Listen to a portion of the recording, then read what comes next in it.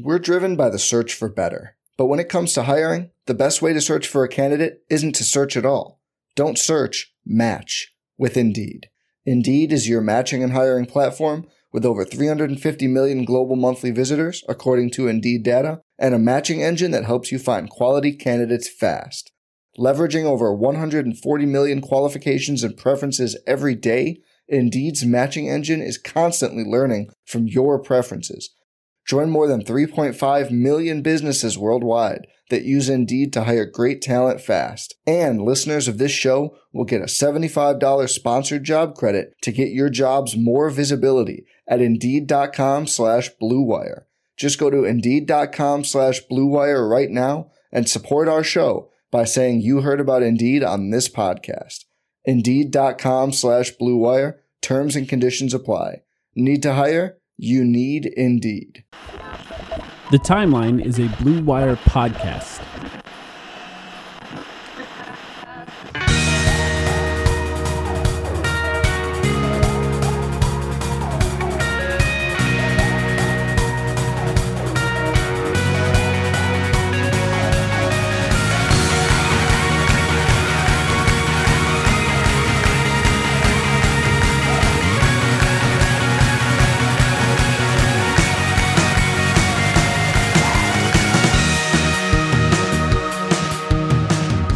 Welcome to the Timeline of Phoenix Suns podcast. My name is Mike, here with Sam. Sam, how's it going? I'm feeling good, man. I am back in my not my hometown now. I guess I was in my hometown for Thanksgiving. But yeah, made the road trip a couple of times over the past few days, feeling refreshed, feeling thankful and grateful, I guess is the better word for that, both for personal stuff, but also for the Phoenix Suns, who had a pretty damn good week. Won 4 in a row. Knicks, Lakers, Pistons, Jazz, all wins this week. None of those teams are, the Jazz have been good, I guess. None of those teams are overly impressive to beat, but the Suns are winning the games that they're supposed to win.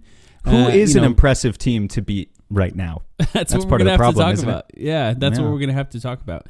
But they still came through and won every one. I finally went to a game, too. I went to the Pistons game. And yeah, dude. They were very good. Wait, let's talk about that for the people who don't follow you on social media. Even for the people, I think, who don't follow you on Twitter, there is a good chance that a lot of people logging into, their Instagram accounts or otherwise on Twitter or maybe on Facebook saw a video that you took at that Suns game, which right, last I checked, of in case you haven't seen it, of Mikal Bridges, DeAndre Ayton, and I believe the third, Dwayne Washington Jr., and I believe even Campaign at the end there, all dancing to Playboy Cardi Nevada, which has been like the song that the Suns have used in their playlist for a year plus now. Dancing with a Kid pregame. Yeah. And it was a really, really wonderful video. Last I checked, dude, like millions of people have seen that. Yeah, and that was you. Yeah, it's kind of funny. They watched it, over 1 million plays on Twitter, but also ESPN reposted it on Instagram and I think TikTok too. Bleacher Report reposted the video.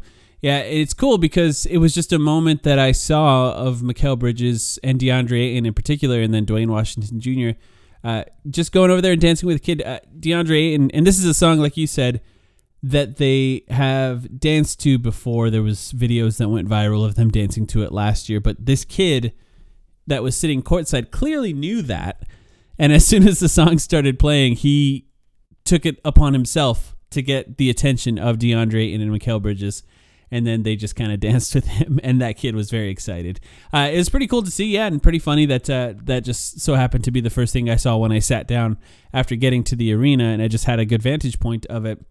But yeah, and then I got to see the Suns win too, which was another great game. I think, we saw DeAndre Ayton's probably his wake-up game after the Lakers game where Patrick Beverley shoved him over, the best game he had played up to that point of the season, followed it up with another probably better game. In the Jazz, back-to-back games for the Suns, which they won. Both the Suns have been pretty good in back-to-backs throughout the last few years, and they won both of those games, home games. They've played a lot. I feel like they've played a lot of home games this year, right? I don't actually know the total amount of games they played. I know for a fact how many they've played because there was a Nuggets fan. 12. Yes, there was a Nuggets fan who was mad in my replies earlier today saying, you guys don't deserve to be the 1 seed. You have played too many home games. So 12 so far. By the way, before anyone gets me, I have to correct myself. I think I said Playboy Cardi. Jesus Christ. NBA Youngboy. NBA Youngboy. That's who Nevada is by. Anyway, sorry. I was had to correct myself. I was gonna let it slide and just let people but then I attack you later. I know people were gonna attack me later, and it's like my brain. I drove 6 hours today. My brain's barely working anymore. Cut me some slack. Anyway, I was gonna let him go at you and pretend like I didn't even notice. Fuck off. But DeAndre, let's talk about DeAndre. And I think this is a good time to talk about him because he's been on our minds. I think you and I talked about him, I think 2 weeks ago, about how all of his averages are down basically and in not great ways. I think outside of offensive rebounding, where he's having a really great season so far, which I think we could talk about later as well. But I think we finally saw him have great games. I don't think he's had a great game yet until that Pistons game. He's had games where he rebounded well. He's had games where he scored relatively well, but all of it sort of added up to a mediocre start for DeAndre Ayton. I mean, to be honest, at times a bad start for DeAndre Ayton. And then we see him come into that Detroit game, and he played really well and then followed it up with the Jazz game, like I said. What did you think about DeAndre Ayton in those two games? Absolutely exceptional 2 games for DeAndre Ayton. And just more generally, I've got the stats here. In his last 5 games now, he's averaging 20 points, 14 rebounds, and 3.5 assists per game on 66% field goal shooting. He racked up, I think, 16 free throw attempts. I think that's the exact number. I don't have the box score, the game log in front of me, but I think it's 16 free throw attempts between the last 2 games, which for him is great. For any center, honestly, that's pretty great. So, yeah, Ayton has been absolutely exceptional, and I'm glad we're revisiting the conversation because I think, as you said, the last time we had a DeAndre Ayton discussion was 2 weeks ago. Mm-hmm. Correct me if I'm wrong. Correct me if, I don't want to misconstrue kind of what your thoughts were at the time, but I feel like we were more or less on the same page of, the general tone of that conversation felt to me not panicked, but concerned. Yeah. For both of us. I mean, I was definitely at a point where I was officially concerned about Ayton's effort level at the time, beyond what obviously he had been returning, from an ankle injury, and he had missed a couple of games at the beginning of the season. But for me, it felt like it was more than that. And at the time when we had that conversation, really, he was averaging 7 rebounds per game. Now he's I think he has double figures in 6 of the past 7 games. And like I just said, he's averaging 14 over the past 5. Mm-hmm. But he's really come a really long way, I think, in the past couple of weeks. From the entire reason we had that first discussion was because it would be one thing if Ayton hadn't, had kind of come out of the gate this season and not obviously taken a step forward. The reason we were so concerned is because a lot of the stuff that he had slowly come to master over his first 4 seasons in the NBA, the screen setting, the rebounding, the drop defense, the touch, floater, the hook shot. It felt like a lot of the things that we started to take for granted that he was just always elite at, even those were areas of his game that were slipping, and a lot of it felt effort-based. And credit to him. Again, the past 2 games have been absolutely exceptional from him, and I don't know. I just, I hope it's not reasonable to expect the guy to average 30 and 20. That's never been the benchmark. That's not what we're going for. We've always said that it's also possible for Ayton to have great games where he, scores 14, 15 points. So I don't want to make it seem like it's just about points, but his physicality, the way that he's imposed himself in the past couple of games, it's obvious that he's taken a step up, and I just hope he can challenge himself and other people can challenge him to maintain that level, because that's really what the Suns need. They really need him to play like kind of that number 2 best player on the team in order to go all the way. Yeah, and I think interesting about that is the Suns didn't change much about how they played in that time, right? It was about him and his mindset and how he brought it. I think you mentioned the word physicality. Devin Booker said it after the 29 and 21 game, which was one of the better games of his career in the regular season, I would say, for DeAndre Ayton. He said it's not even about the 29 and 21, it's about the physicality. He specifically mentioned that. Devin Booker, of course, a true basketball aficionado, not looking at box scores as we talk about it. He's not a box score watcher. He's watching him play, and he's saying it about DeAndre Ayton. It's not really about the box score for DeAndre Ayton, and I think it's true for us as well. We've talked about that for years. And to see him get out there and be physical, on the boards, I think that's probably one of the more important things is on the rebounds. But also, going to the rim with intention, dunks. Look, I'm back in on dunks. I said it, I think, a year and a half ago. I'm back in on dunks. I used to say it didn't matter, but I think it does matter, and I'll talk to you a little bit more about that in just a second. But going to the rim with intention, especially in particular for him, where that sort of non-restricted area paint section where he dominated last year as far as efficiency, he's not right now, right? So he needs to go to the rim to actually get those points. That floater, not looking so hot for him so far this year. And, last season he was pretty incredible from that floater range. And, so far this season, we're basically just about a quarter of the way through the season. It's not been there for him. And that's a pretty big sample size as far as seasons go. And it's, we're going to find out as the season progresses whether or not last season was unique in that type of efficiency from that range, or if it's something that he can build on going forward. But so far, the results are not great there. So him getting to the rim, beyond that, stepping up closer to the rim, trying to attack, I think it's been important for him to do that as well. Yeah, I think it's an important point about the dunks that, obviously it can kind of turn into an eye roll inducing conversation where it's just it's in some contexts it's unreasonable. And also, I think we've said in the past, in some contexts, it doesn't really matter. The putback context, if DeAndre Ayton is just getting an offensive rebound, does he need to go up strong with two hands and tear the rim down like he's Shaquille O'Neal, circa 1992, or can he just lay it up? I think in a lot of situations, it's fine to just lay it up, and it doesn't really affect the percentage all that much. Where the dunks are becoming important, and I think you were just hitting on this, is right outside of that restricted area, because in a lot of these particular pick and roll situations, he's catching the ball 5 or 6 feet out, maybe up to 8 to 10 feet out even, and just, going up kind of lightly with some weak shit isn't always going to work. And, actually, I think what we've seen naturally a ton of people on Suns Twitter say over the past couple of games, because we've seen several dunks between these past 2 games, is that a lot of these kind of one-handed tomahawk off of 2 feet dunks that we've seen from DeAndre Ayton recently feel Amari-esque. And I think it's completely bang on.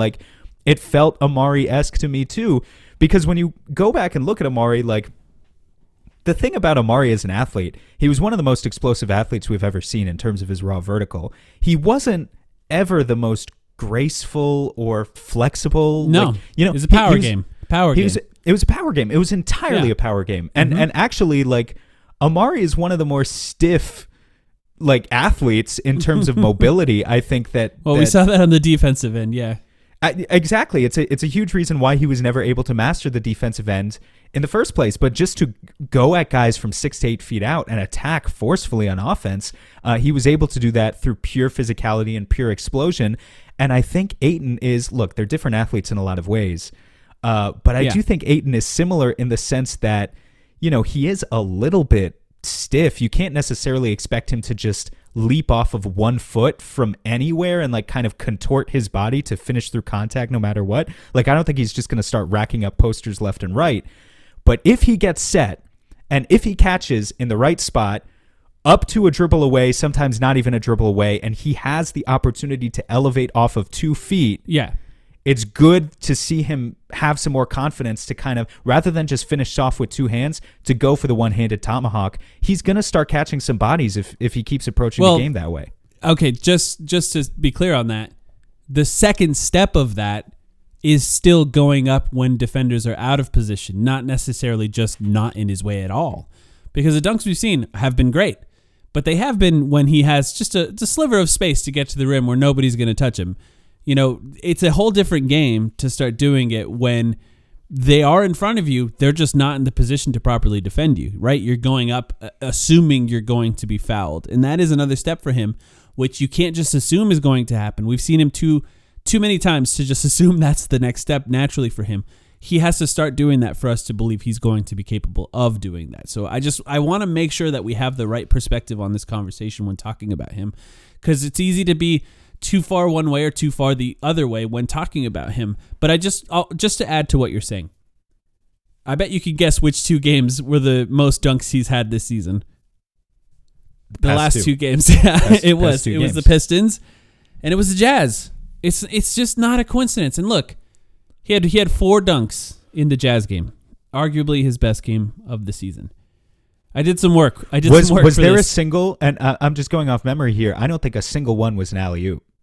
I think they were all catch and traffic and finish. All assisted, and I think that's, though, right? All assisted. Sure. And I actually have a point I want to make about that in a minute too. But just the fact that he's catching in traffic and finishing is distinctly different from the easy diet. I don't want to say easy. It's never easy to catch a lob, but it's a different type of offensive profile to maybe what we've seen. He's doing more. Right. His role in that is a little bit more when the ball's in his hands.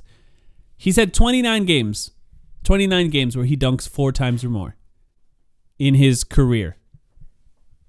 He averages in those games 22.1 points per game when he dunks 4 or more times. He dunked 4 times in the Jazz game. Not, I don't know that this is a coincidence with DeAndre. I'd like to pretend that it is sometimes. But there's a lot of those games. I had to do this manually, right? So I brought up every single time he's dunked 4 times, and I had to bring up the box score for all 29 of those games. I logged all of the points manually, and then I figured out the averages on my own. But as I was going through that, you're just going through these games, and you're like, okay, 29, okay, 25, okay, 25, okay, 24, and then, okay, 14, oh, but that's his rookie year. Okay, 16, oh, but that's his rookie year. You're just sort of seeing this trend within games that he dunks. The physicality, and when he brings that physicality, I think makes a pretty big difference for him. And even to add to that, when he's scored 25 or more, he's averaging 13.4 rebounds. And his career average is 10.5. Right? It's with him, when things are locked in, when the little things are locked in, the scoring just sort of comes naturally, right? When he's attacking the rim on those dunks, there is an intention to that. It's not a coincidence that he's attacking the rim on those dunks. And all of those things together, I think, line up for him to have a great game. And this is why I think it's important to talk about with the right perspective with him, because 25 points, 2 games in a row, he's done that a few times in his career. Mm-hmm. I looked it up. Yeah. How many games do you think he's had 25 points? How many times in his career do you think he's had 25 points 3 games in a row? I'm going to guess 0. 0. Yeah, that's exactly right. But it's like, because and it's not that we're trying to take anything away from him here, right? It's just kind of like trying to encourage him to maintain the level, because we've had the conversation every year where there are 2 good 8 games in a row, and we kind of come on the podcast and we say, look how awesome he's been. But today, we don't want it. We don't want that level. We don't want that level to disappear again. Today, Zubac had a 29 point. All right, or was it 21? No, 31.29 rebound. He had 31.29 rebound game. You can't get too excited about individual games. Let's not be. He's not Zubac.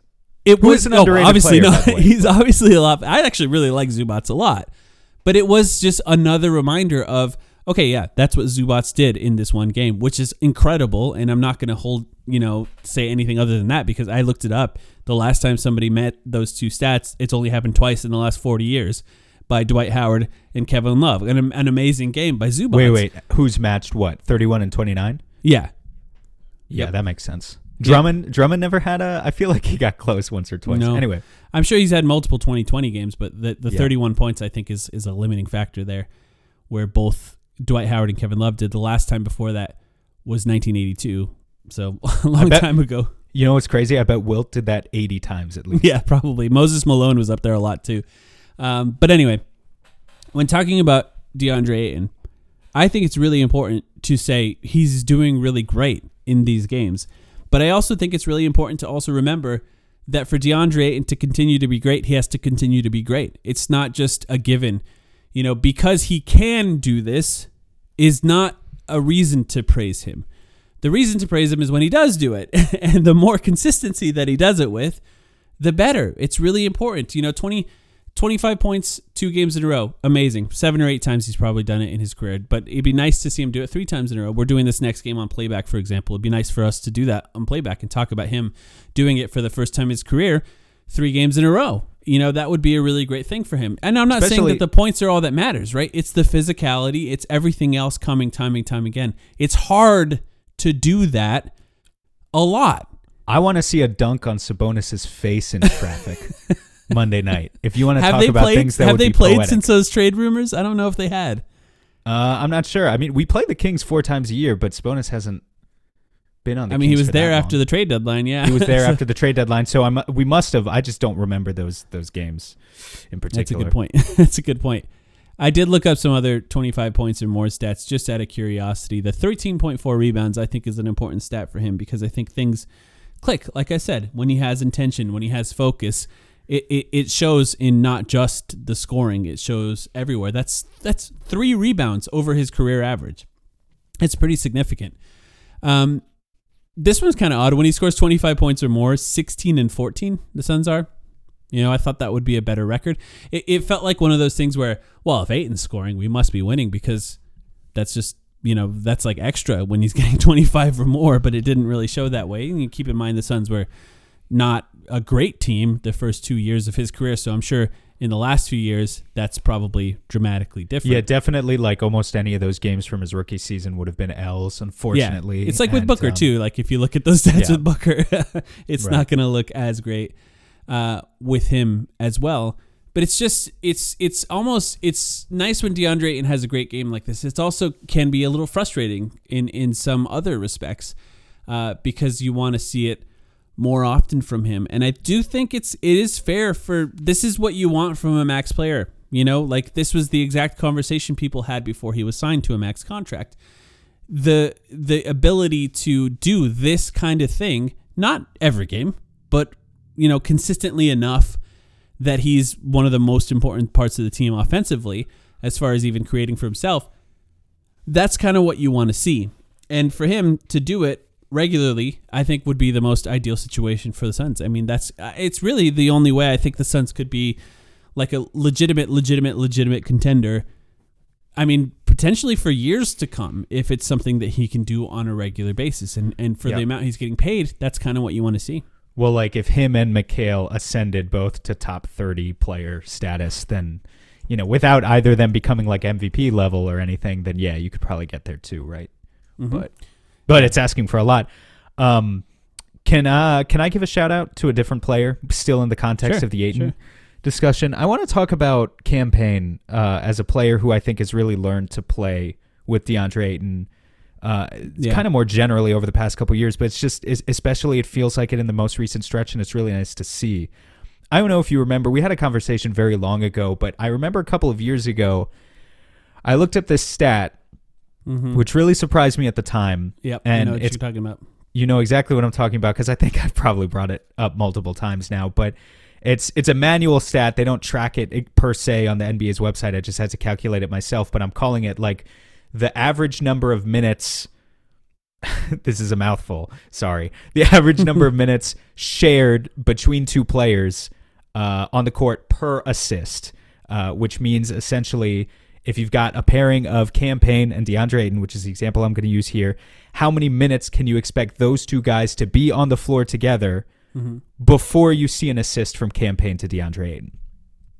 And to give you a baseline example, first of all, like Chris Paul, master, point guard, whatever, has, I would say at least, like more or less mastered the art of the pick and roll with DeAndre Ayton and is, handling it about as efficiently as you could expect. So just to give a baseline stat, Chris Paul and DeAndre Ayton, that number is about 9.5 minutes. Roughly every 9.5 minutes that Chris Paul and DeAndre Ayton share the floor together, you can expect one assist going directly from Chris Paul to DeAndre Ayton. Obviously, there aren't very many going the opposite direction from Ayton to Chris Paul. So 9.5 minutes, that's kind of like the gold standard. That's what we're dealing with this year. 2 years ago, in the final season, back when Cam Payne was, for the most part, a bench player, only I'm not even sure if he started a single game that year. A good bench player. A good bench player, but didn't have as much opportunity to play with DeAndre Ayton. Even in the playoffs, we I think saw the effects of that. Throughout that entire regular season, he played 350 minutes sharing the court with DeAndre Ayton and turned that into only 10 assists, which, using our stat, it was 9.5 minutes for Chris Paul. It was 35 minutes for Cam Payne and DeAndre Ayton 2 years ago. That's the stat that you remembered. A guy who had completely not figured out, I think, at the time, how to play with DA, understanding that Chris was the guy who wanted to snake the pick and roll and kind of fade out into space and take the mid-range. And as a result, Ayton was rolling hard to the basket because he wanted to collect that pocket pass or that alley-oop. Cam Payne, an entirely different archetype, a player who wants to use his speed to get ahead. The two just hadn't figured it out. I think we saw a lot of improvement last year, and the stats reflect that. And this year, even more improvement, and that number now is down to 14 minutes this season. The two have shared the floor for 281 minutes total. Cam Payne has converted that into 20 assists, so an average of 14 minutes. Every 14 minutes that Cam Payne and DeAndre Ayton share the floor, we see one assist going from Payne to Ayton. And for Ayton, I think it's all about the trailing, like learning to trail the pick and roll, allow Payne to get the early penetration. Maybe the Suns are going to empty out the corner like they like doing to make, Cam Payne's job even easier.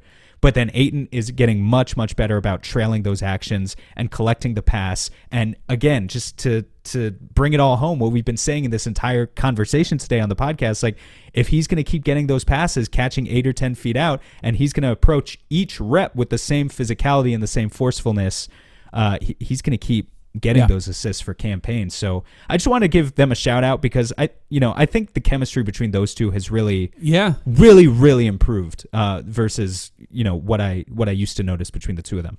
I also think that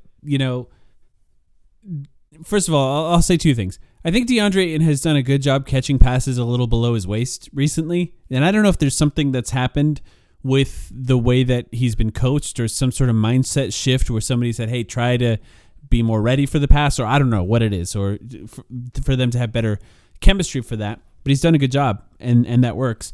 But also on the other side of that, Chris Paul is such a master at finding angles on assists in ways that nobody else on the Suns can do. So even though that number for Cam Payne is such a large number, even in comparison to Chris Paul's, I think that what the Suns have done recently is just reverse the ball a little bit more to try to get it to DeAndre Ayton. So when DeAndre Ayton has a mismatch, instead of immediately making the point guard try to pass the ball to him, they're reversing the ball to the other side of the court, giving it to a player that's taller, and that player is now lobbing it into DeAndre Ayton. And DeAndre Ayton, to his credit, when he's catching it in those short post rolls, he's no longer turning. I'm not going to say he's no longer doing this. For 2 games, he's not turning those shots into further away shots, which is something that he tends to do, right? He catches it in the post, and then he shoots a shot further away from that. He's still doing the turnaround jumpers a decent amount, but he's making them too, so I'm not going to complain too much about it. Yes, he is doing that, but there have been more instances of him trying to use physicality in the post to get closer to the rim, which are all things I think Suns fans were asking. There was a moment where he did it to Lauri Markkanen. He put his shoulder down into him, right? Got into the paint and shot a really short layup, essentially, right? He turned a post up into a layup. And, more often for him to do that would be great for the Suns. There was another play. Was it on Markkanen or was it on Kelly Olynyk where he gave him a little elbow and whichever player it was kind of started feeling his shoulder like, holy shit. Yeah, I think that was Kelly, yeah. Realizing the effects of what this guy could do to them, at full force, make him feel you. That's really what it is. Play with force. You want them to be sore after you play against DeAndre Ayton. That's the goal. And you fading away from that contact over and over, creating a post shot and then making it a further away shot, it's just not going to work as far as that goes. That physicality and that pain that Kelly Olynyk feels, it affects the rest of the team as well, because maybe he's not as focused or not as good on that jump shot. One last thing about Cam Payne, by the way. How do we feel about the Turbo nickname that they're trying to co-sign on the broadcast? It really highlights how slow Chris Paul is, I think. But I don't know. I don't hate it. I don't mind it. I guess it's difficult. It's new, right? He's not allowed to be CP. That's always kind of been the issue with Cam. So I think they've had to try and find a nickname for him. But Turbo is new. I mean, look, it works. It describes his game. He's fast. He is fast. And Cam Payne is such a great name. And his name is Cameron Payne. Doesn't that sound weird? No one says that. It's Cameron Payne. What if we just started calling him Cameron Payne on the podcast only? I don't Every time. like that. People would be like, who are they talking about? And Cameron Johnson. Well, sometimes actually you can tell a person who hasn't watched the Suns in like 3 years because if they say Cameron Payne, you know, because it's like if you watch the broadcast, no one says Cameron Payne. But like if you see someone, I don't know, making a video or like, you know, just talking on Twitter or whatever about the team and they say Cameron Payne, then I don't know, just no one calls him that. Not that I have noticed anyway. Maybe his parents do. It's at least. Are you Michael to your parents? I am. Yeah. Really? Yeah. You're Mike. Yeah. You're Michael to your parents? Not just my parents, actually. Basically, everyone in my immediate family and my slightly extended family, I am Michael to. And then outside of that, I'm just Mike to everyone else. So yeah, which is actually kind of nice to have like a different name for your family. So when someone calls your name, you know who it is. Yeah. You know, it's kind of nice. Which I guess some people have with nicknames the other way around. Their family calls them a nickname. Everyone else calls them their real name, but it's a little different for me. Or I should say Devin Booker tweeted about being hungover on Thanksgiving and then played 2 kind of bad games. That's at least a little bit funny, right? Also, have we talked about on the pod yet? He deleted the tweet too, by the way. Of course he did, because he always comes to his senses. Have we talked about on the pod yet? Isn't it over between him and Kendall? That's right. Yeah, it is. Yeah. And then he goes out and gets drunk. Are we really going to do this? Do we need to stretch out the episode sufficient? Like, do we need to spend the next 10 minutes talking about them? I don't know. Do you have a thought on that? I really don't have any other thought other than I feel kind of bad because I mean, I feel kind of bad because breakups are hard and they were actually together for, right? For 2 years. So I don't want to joke about it too hard. I don't know. Like, do we... As I proceed to make a joke about it, how does this impact Devin Booker's legacy? No, it's like how does it affect him on the basketball court? I guess that's the best thing that we're usually kind of decent at talking about. I would say it doesn't. I imagine they probably, if we heard about it recently, which was like 2 weeks ago maybe, it's probably been like over a month or more than that they've probably been broken up. So I don't know, dude. Those TMZ is pretty fast. Breaking up with someone sucks, but also the part where everybody finds out is almost worse. So maybe it was when the TMZ story broke is almost worse. As far as, I don't know, maybe we should do a pre-Kendall, post-Kendall stat comparison once we have a larger sample size to see how it's affecting his game. I'm game. Game. But ever since they started dating, the Suns have been very good. You know, the first time we saw them was right before the bubble. And then the Suns go 8-0. They trade for Chris Paul. They make the NBA Finals. She's been a good luck charm. She was a little good luck charm for sure, Yep. for sure. Mm-hmm. So we'll see. I want to talk about rebounding. It's funny because the Suns have been, I don't know, would you categorize the Suns as a bad rebounding team? At least leading up to this season. Yeah, leading up to this season, I kind of would. I was going to say this year, I know what the stats say. Yeah, so right. Not quite. I figured you did. But yeah, leading up to this year, I would have classified them as a below average rebounding team, not as a horrendous rebounding team, but just one where I definitely had it circled as like obvious area of concern as you approach the playoffs, as you start to play bigger and more physical teams that you know are going to beat up on you over the course of a 7-game series. They're not that anymore. Isn't that kind of crazy? I feel like this is something that we didn't really talk about. I've always been sort of less concerned with rebounding because I do think there is this sort of reverse correlation between shooting and rebounding, and it's rare that you have a really great shooting team that's also a really great rebounding team. So I always prioritize, in my mind, prioritized shooting over rebounding. So as much as I would like it if the Suns don't get out-rebounded on a regular basis, I would prioritize shooting as far as, Cameron Johnson in the starting lineup, for example. But this season, the Suns are now 5th in offensive rebound percentage. Last year, they were 21st in offensive rebound percentage. And then as total rebound percentage goes, they're 9th this year. So actually in the top 10 of total rebound percentage. And rebound percentage rate, I don't like to use rebounds per game because that's pace related. Rebound percentage is sort of normalizes for pace. It's a better way to look at total rebounding, just in case anyone's wondering why I'm using that. Last year they were 13th. So they moved up from top 10. By the way, last year 13th in total rebound percentage surprised me as well. Meaning they were above average last year in total rebound percentage. I was surprised when I looked it up. It's the type of thing when you follow a contender, the little issues that you kind of magnify and blow out of proportion. You like take something that the team is average at instead of elite at, and you're like, we suck at this, but you don't actually suck at it. It's just, once you get into the playoffs, it gets harder. That's really all it is. I do think that like obvious difference is Torrey Craig, right? That's like the main thing that probably makes the difference for the Suns. But beyond that, I actually think the Suns have just been more intentional about their rebounding.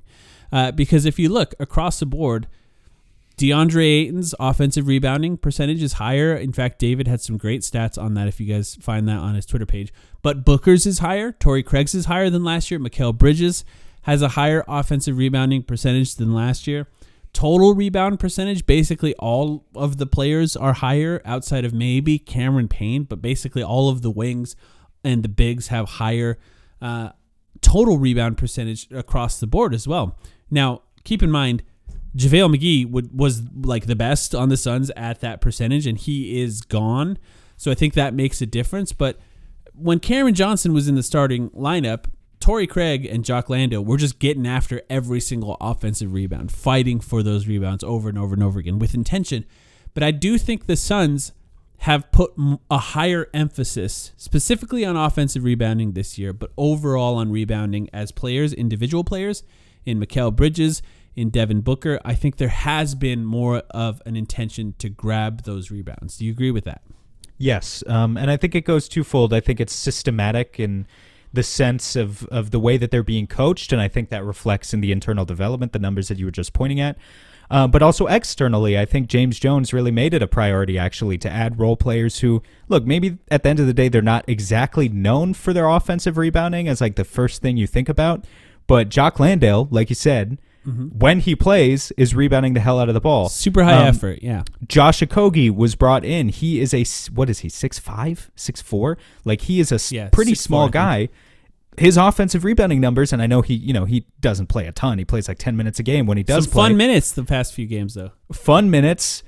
Still can't hit a shot to save his life. He's hit 3 so far this season. But he rebounds, right? He definitely rebounds. Damian Lee, not known as a rebounder. Mostly I think of him right now as the guy who shoots 1,000% on clutch threes, but he can grab an offensive rebound and is doing a good job of it this year as well. So yeah, I think it was a focus all around. And all of that with DeAndre Ayton's total rebound percentage, actually, it's down a tiny bit from last season. Not a massive amount. It's essentially equal to last season as far as total rebound percentage. So, the Suns being a great rebounding team, well, DeAndre Ayton, by the numbers, has technically gotten a little worse, I think is kind of something that I didn't really anticipate being the case. And I think the offensive rebounding wise, it's nice for the Suns to find ways to get, specifically without Chris Paul, it's nice for the Suns to find ways to get extra possessions. Because the thing about Chris Paul, and we'll talk about the Suns winning without Chris Paul in just a second, but the thing about Chris Paul is when you have an offensive possession with Chris Paul, there's a good chance you're like maximizing the outcome of that possession because Chris Paul is a psychopath that sort of just analyzes everything and tries to maximize based on the way the defense is playing you. Without Chris Paul, the Suns have still done a good job, but they're not going to be able to do it in the same way. So for them the possession battle in their way was maximizing every possession. But the possession battle without him will be maybe we need a few more to continue to win games. So to be able to find extra possessions in the offensive rebounding and just overall, has there been a game this season where it just feels like, wow, the Suns can't grab a single rebound? I don't feel like there really has been. Maybe Orlando was that? Yeah, not one that. I feel like they out rebounded Orlando. Not one that comes to the top of my head. There probably have been, though. We haven't played Toronto yet, right? So we'll see what happens against Toronto. Well, who's even number one in the stat this season? I think it was like Detroit. Weirdly. Is it who we'd expect? I think it's Detroit. Let me bring it up. But yeah, it's a great question because it's just a nice thing for the Suns. it's nice to not have to complain about that. You know, like we don't. Offensive, this is not the exact stat, but for offensive rebounding percentage. Wait, were you looking at total rebounding percentage or offensive? Both. First of all. Okay. Yeah. For offensive rebounding where we got percentage, killed at was least. offensive rebounding percentage, so that's a good one to look at. Yeah, where the Suns are 5th. The Raptors are 2nd, so when we play them, that's obvious. Yeah. The Rockets are 1st, which I guess kind of makes sense because they That's have, right. you know, they I have knew a it lot was of a length. tanking team. Yeah. Yeah, but it also They kind play of big like, wings. it kind of just shows your point, though, right? Of like, well, you know, if we can't shoot and we throw up 1,000 bricks, The then Raptors do. we have to Yeah. collect some of them, right? And even the Suns with Torrey Craig in the starting lineup, you're sacrificing shooting, so he has to do something else.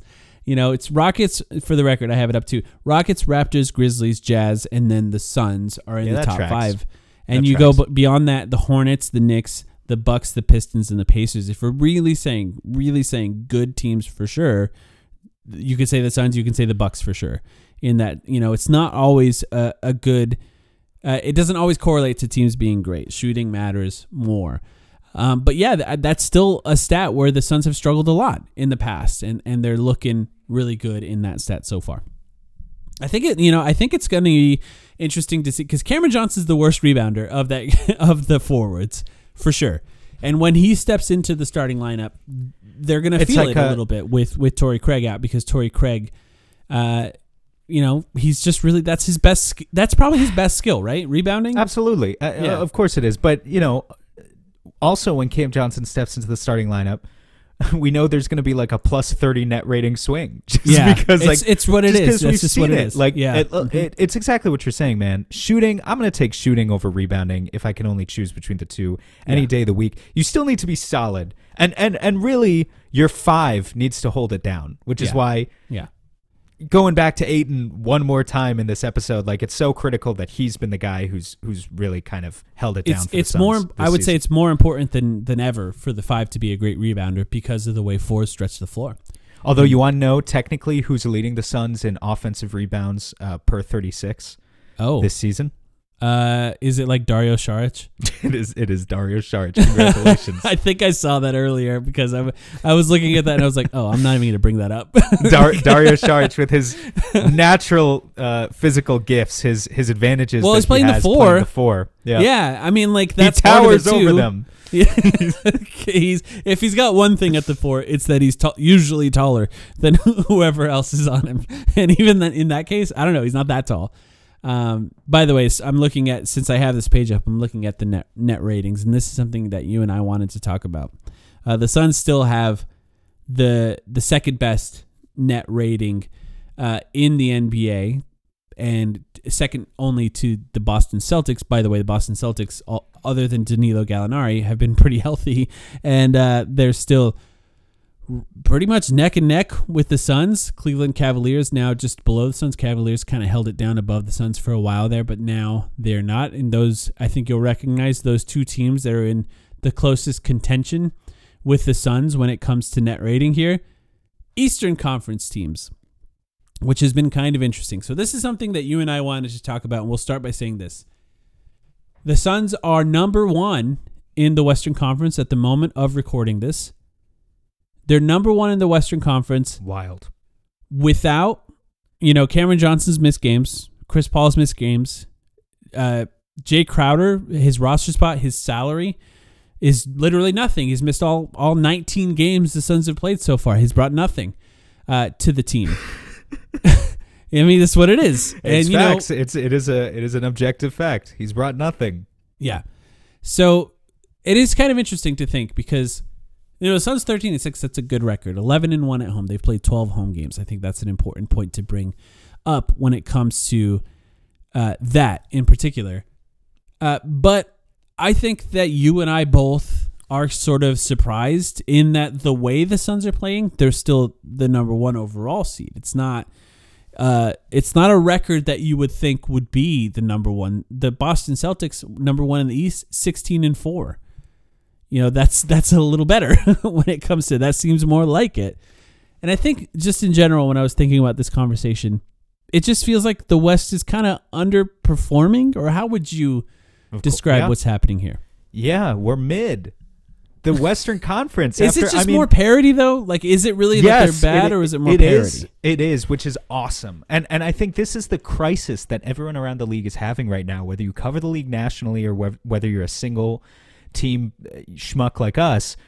We're all struggling with this idea of like, how do you sell parity? Because this is awesome. We haven't experienced parity like this in the NBA probably in the Western Conference, my entire life, Mike. It's never been like this. Yeah, right. It's never been like this. But you know, like these dynasties, these teams that go out there and they win 65, 70 games, those dynasties, and and then win championships, obviously not fizzle out in the second round like the Suns did last year. Those teams sell. And they get really, really good ratings. And so I think, the NBA is struggling a little bit. But if you're a true fan of basketball, like parity is a great thing. It's just, here are the top 4 teams in the West by net rating right now. It's the Phoenix Suns at +7, the New Orleans Pelicans at +5.5, who I still think, at full strength, watch out. That team's going to be great. They just got beat by like 40 points though, a few days ago. Tonight? Oh, a few days ago. Yeah. And that net rating was probably a lot higher before that. Probably, but it's still there. It's still good. +5.5, still very good. Number 3, Number 3 by net rating in the Western Conference, the 500 Dallas Mavericks, who are the 11th seed right now. The 11th seed, and they're a +2.5, and that makes them the 3rd best team in the Western Conference by net rating. And the 4th best team in the Western Conference is the team we're playing tomorrow night. Join us on Playback, the Sacramento Kings at +1.9. And then the Jazz are there right above them, right? I'm using the basketball reference version. That's right. Might be slightly. They're basically equal. The Jazz and the Kings right now. The Jazz and the Kings are 4 and 5. Yeah. And then you get into the teams like the Grizzlies and the Nuggets and whatever that are Nuggets basically number 2. By the way, the Nuggets are currently number 2. They're a fake 2 seed in the Western Conference with a 0.9 net rating. They're basically playing by like a team that's just over 500. A 43 win team or whatever, and they're still currently the number 2 seed. Now that I think that is bolstered by the fact that they played a lot of bad teams early in the season, and the schedule for them is going to get a lot more difficult. But they are 12-7, right under the Suns right now. And by the way, 6-4 in their last 10, which is exactly what the Suns are. The only teams that are better than 6-4 in the last 10, because you talk about 6-4 in the last 10, that's what the Suns are, and they're the number 1 seed. It's kind of crazy to think about. The Kings were 7-3 in their last 10. The Warriors also finally getting a little hot, 7-3 in their last 10. And you think about teams like the Lakers celebrating their most recent stretch. By the way, they're the 13th seed. Garbage, yeah. 5-5. They're cooked. That's what they're celebrating. They're done. Like this is where we're at with who they are. Yeah, the Lakers were never a serious threat, though. I think but they're still underperforming at the very least at the expectations of their fans, which I guess are always just a little bit out of control. To drive the point home, the Suns are the number 1 seed in the Western Conference right now. As of today, maybe it gets better when they get healthier and make a trade. I don't know, but as of today, they are on a 56 win pace. 56 wins. That's still good. Well, I did say before the season when we were talking about the over-unders, I said was our over-under again? I think it was 54 and a half maybe. And I remember I said, I feel like the Suns could go under and still win the conference. And then we had this long discussion about how that never happens, which was true. And we looked up the last time it happened. It was one of the Spurs years in like 2012 or something like that. Well, I looked it up. Random year where it happened. I looked it up exactly again. Can you tell me the last time? I'll give you a chance. The last time a number 1 seed in the Western Conference won 56 games or less. 56 games or less. I'm 56. guessing. That's not very many. Is it 13, 14? No. Are you looking just the Western Conference, by the way? Just the Western Conference. Okay, that helps me out. The East tends to be a little weaker. Might be. Yeah. Different. Is it before that or after that? It's before that, isn't it? Okay. Is it the Spurs? No. Okay, then I have no idea. I really have no idea. The last time a number 1 seed in the Western Conference won 56 games or less, the 1984 Los Angeles Lakers, who went 54-28. They lost to Larry Bird's Celtics in 7 games in the NBA Finals at a time when the NBA had like 20 teams. The Western Conference, I guess more than that, because the Western Conference had 12 teams at the time, so the NBA must have been 24 teams. That is the last time. That was almost 40 years ago that the Western Conference had a number 1 seed that was just by win percentage, just by wins, technically this week. Now, there have been some years that have come close, however. Perhaps the most recent being just a few years ago, the Western Conference in 2019, the Warriors won 57 games. They were the 1 seed. That was the year they lost to Toronto in the finals. But they only won 57 games, obviously because, A, they were dealing with some injuries, despite the fact that they had the universe's greatest super team. But also they just didn't care about the regular season, because why would they? And then all other playoff teams in the Western Conference that year won between 48 and 54 games. Remember, that was also the year where like the Blazers made the Western Conference Finals and got swept. You know, it was just like, it was the Warriors were an inevitability, but there were some other technically interesting teams in the Western Conference to track. This year's Western Conference maybe feels a little bit like that one as well, except for the Warriors' inevitability part, because really there is no team that it's just like is a super team where everyone's like, yeah, that's the team that's going to the finals. We're just waiting for them to kick it into gear. I just want to talk about what you think might change by the end of the season here, because I do think it's interesting. The Suns are number one. When, you know, guys get back and healthy, Chris Paul's out the next game. We know that, but you know, we're on a game-to-game basis with Chris Paul, where they clearly know he's not going to be back on a game-to-game basis, but they're not letting us know he's out until the day before the game. Assholes, dude. Thank God Campaign is actually playing well. But we know Cameron Johnson is going to come back eventually, and we'll see how he plays. I mean, there is reason to be optimistic about how he plays. By the way, I'm going to quickly mention this since we had a conversation about it on the podcast. Cameron Johnson said he got the snip, if you will, on his meniscus based on the doctor's recommendations of how he would recover afterwards. So him saying it was not necessarily a decision based on his ability to return faster, it was more of a recommendation by the doctor, which I think in some respects sounds like good news. I'm sure there might be something I'm missing within that as far as what that means beyond that, but it sounds like good news. So we'll see how he ends up coming back from that. So we'll say the Suns, I think they're probably going to be, based on if they start to get healthier, in contention for the number one seed. I don't expect, just based on the way other people have played, I'm not really expecting them to drop too far from that. Maybe top three. I think they're going to have home court advantage. What do you think? It's hard to say, because one losing streak and suddenly you're the 8th seed. You know, I just said the Mavs are one of the best teams by net rating, and they're what did you say? They're 10th? They're 11th. They're out of the play-in right now. Yeah, dude. So, I mean, like, I don't want to promise. But the net rating points to the Suns being really great.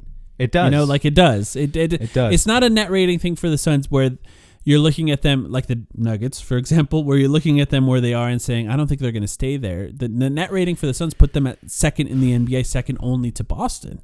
We need to continue to trust them as a team that can close out close games and win clutch games. And especially once Chris Paul comes back, I think they can do that. I think they've been doing well enough so far this year, regardless. If Chris Paul comes back, Cameron Payne keeps playing as well as he has, that's a really nice look for the Suns as far as starters and bench. And it'll be interesting to see what happens there.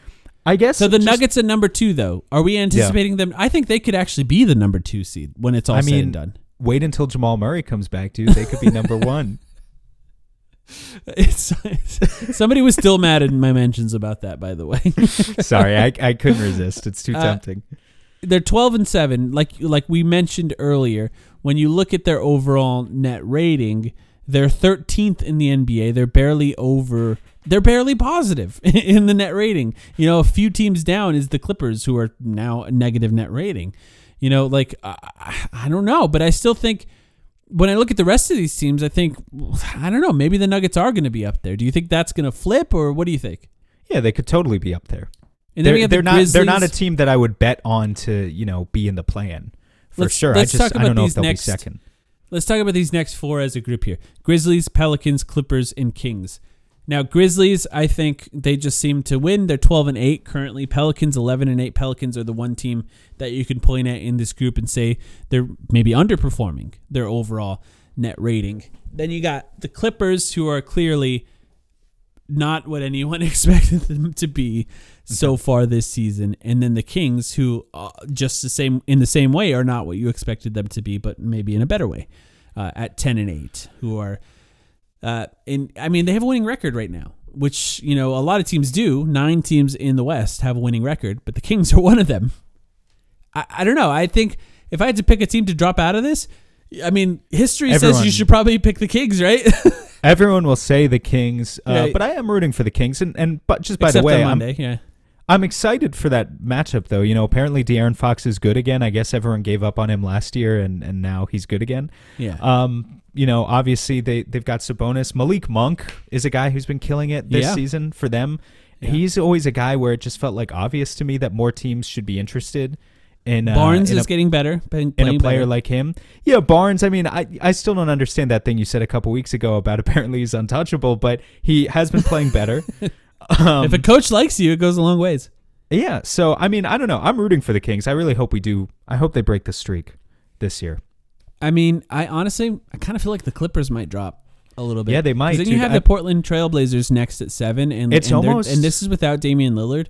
They've played quite a few games without Damian Lillard. If he comes back healthy, the Blazers could start playing better, and actually jump a few teams in the standings if Lillard comes back. It's a tragic story with the Clippers. I mean, I'm not going to pretend that I feel too bad for them or their fan base after some of the battles we've had, but it is a tragic story in the sense that here's an organization that I really think just did a phenomenal job over the past 18 months of acquiring as much depth as possible and getting these role players who know their roles and are totally 100% capable of fulfilling them. But the idea of the Clippers as a championship contending team was always contingent on eventually Kawhi Leonard had to come back and he had to be that guy. He had to still be a top 10 player in the NBA. And they're going to go as far as he takes them. So far, that has not been very far. The way that Zach Lowe said it, I thought was kind of interesting. The Clippers do have a lot of role players, but the Suns have a lot of players that would be their third best player. When it comes to role players.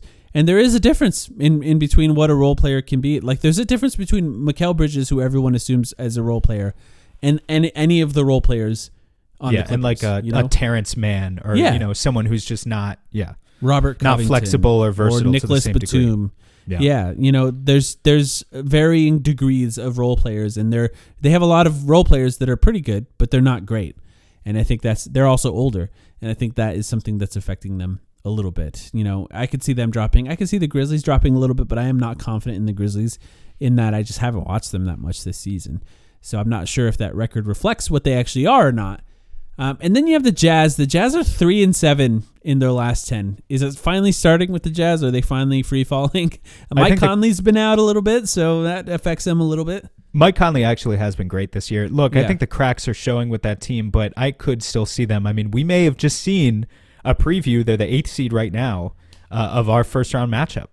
Totally feasible that could happen. And if it does, watch out, because it has only been close 1-point battles between the Suns and the Jazz for the past year. I now, like so them. I like how they're coached. I think they're a fascinating team. And then the Warriors 7-3 in their last 10. They're going to come back. You know what they did? They kicked Wiseman to the curb, and they're playing so much sucks. better. He was getting killed. He's getting killed in the G League. He's not good. He's not a good player. They really messed up. They tanked a whole season to pick a bad player who played not at all. And it's one of the most bizarre decisions that we've seen a team with the generally good front office make. Kuminga at least is getting minutes in this stretch. Wiseman has just been bad. He's bad. He's not good. And lastly, we'll talk about these two. The 10th and the 11th are Minnesota and Dallas. Minnesota's not going to make the play-in, right? Are we at the point where are we more confident that the Jazz will make the play-in than the Minnesota Timberwolves? It almost pains me to say it, but if there's any team that you wanted me to short their stock right now and just bet against from now till the end of the season, it's probably Minnesota. I don't know if they're going to figure it out, man. 5-5 in their last 10. I have not been. Yeah, I mean, they have good nights individually, but I have not been remotely impressed on the particular games that I check in on them. Compared to a team like Golden State, where it just feels like, as you were just talking about, smartly managed, has a really bad bench, but feels like they could just make one or two minor moves at the deadline to fix up their bench a little bit, and then they'll shoot right back up the standings. Minnesota's the opposite problem. Their starters are getting fucking killed. Yeah. Who is it that they just played? Didn't they just lose today to someone? And they did, and they looked bad. Actually, speak of the devil, they just lost to Golden State by 23 today, and all of their starters were like a -30. And just, they... that's the worst matchup for them. And it's funny to think about... Vibes are not good in Minnesota. with guys like Gobert and Jokic to some extent, like big lumbering guys who are trying to play defense.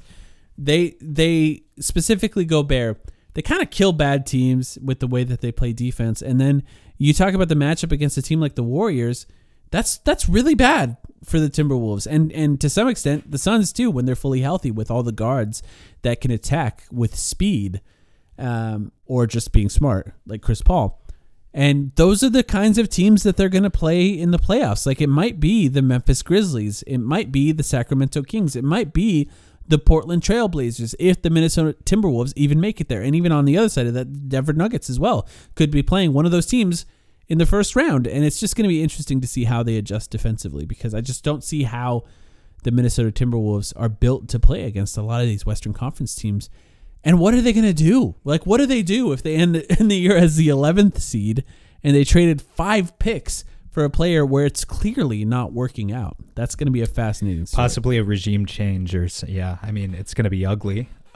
As we start to wrap up here, though, bring it back to the Suns real quick. I just want to say, unless you have any other teams you wanted to cover. No. Quickly. I mean, I don't really want to talk about the Lakers. They're there, though. They suck. The Mavericks, too. The Mavericks will probably go up in the standings, I think. Yeah, the Mavs are to be respected. That doesn't mean Luka should get MVP. We'll get to that conversation at another point. Look, as this all relates to the Suns, I guess here's my final thoughts on it, and then you can tell me if you feel the same or differently. But we've established, I think, in this kind of mini conversation that there is no team that's just owning the West right now. There is no big bad to be entirely fearful of. That absolutely does not mean that now is the time to get cocky, you know? Like that because the Suns have been able to manage these situations so far, that they should cut their losses on Jay Crowder as soon as possible for a 60% return. Right. And then just, that's your roster for the rest of the year. And then we're good, boys. Let's ride into the playoffs. Now is the time, if you ask me, now is the time to strike. And, but by now, I mean... Or soon. Soon by is now, the time to strike. Soon is the time to strike. That famous phrase, yeah. By February 15th, or whenever the trade deadline is. Not right now. I think they could manage for a few more weeks or whatever. But you still got to make a trade this year. We still see the weaknesses on this current team. It'd be one thing and we still need to be in a better position, I think, to truly be that team that just dominates the rest of the conference. If the Suns are playing like they were last year, and the Western Conference look like it does right now, I'd feel pretty good. But they're not, and they're not fully healthy, and they don't have the same kind of depth, and the West is still not great. So it's just a different, there are going to be teams that this is going to be an interesting trade deadline in general now that you bring it up, because how wide open it feels right now.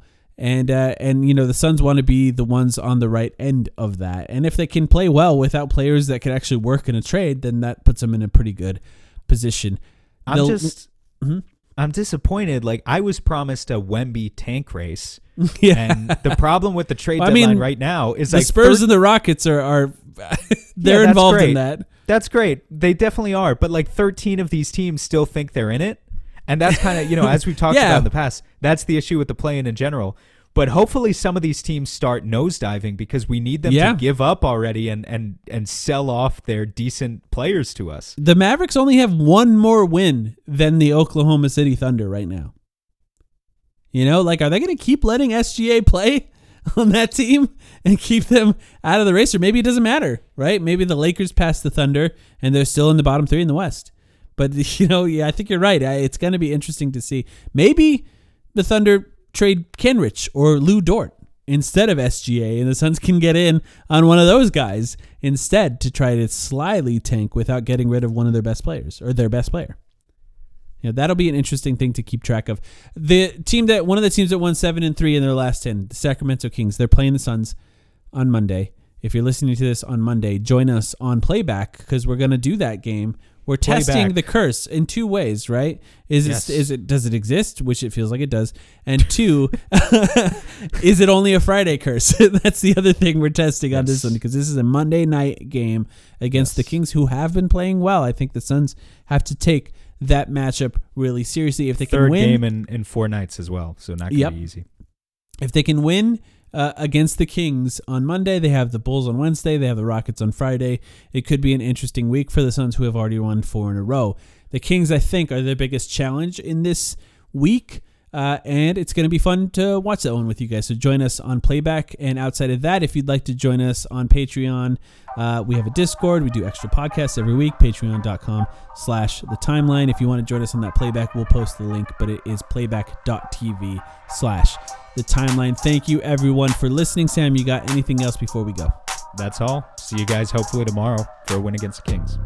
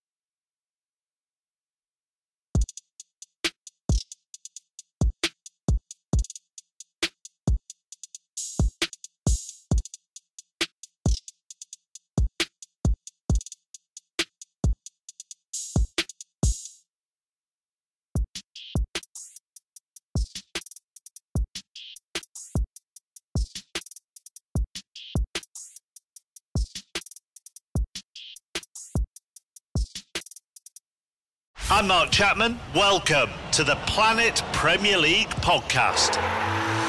Each week, Cesc Fabregas, Nader Manua and myself talk all things Premier League. As a player, you don't have time to talk. No. You don't have time to make a plan. You just need to deal with wave after wave after wave. We watched Coach Carter and he said, afterwards, the game's just about doing this for your teammates. And I remember looking around halfway through the film and half the squad was asleep. Planet Premier League. Listen wherever you get your podcasts.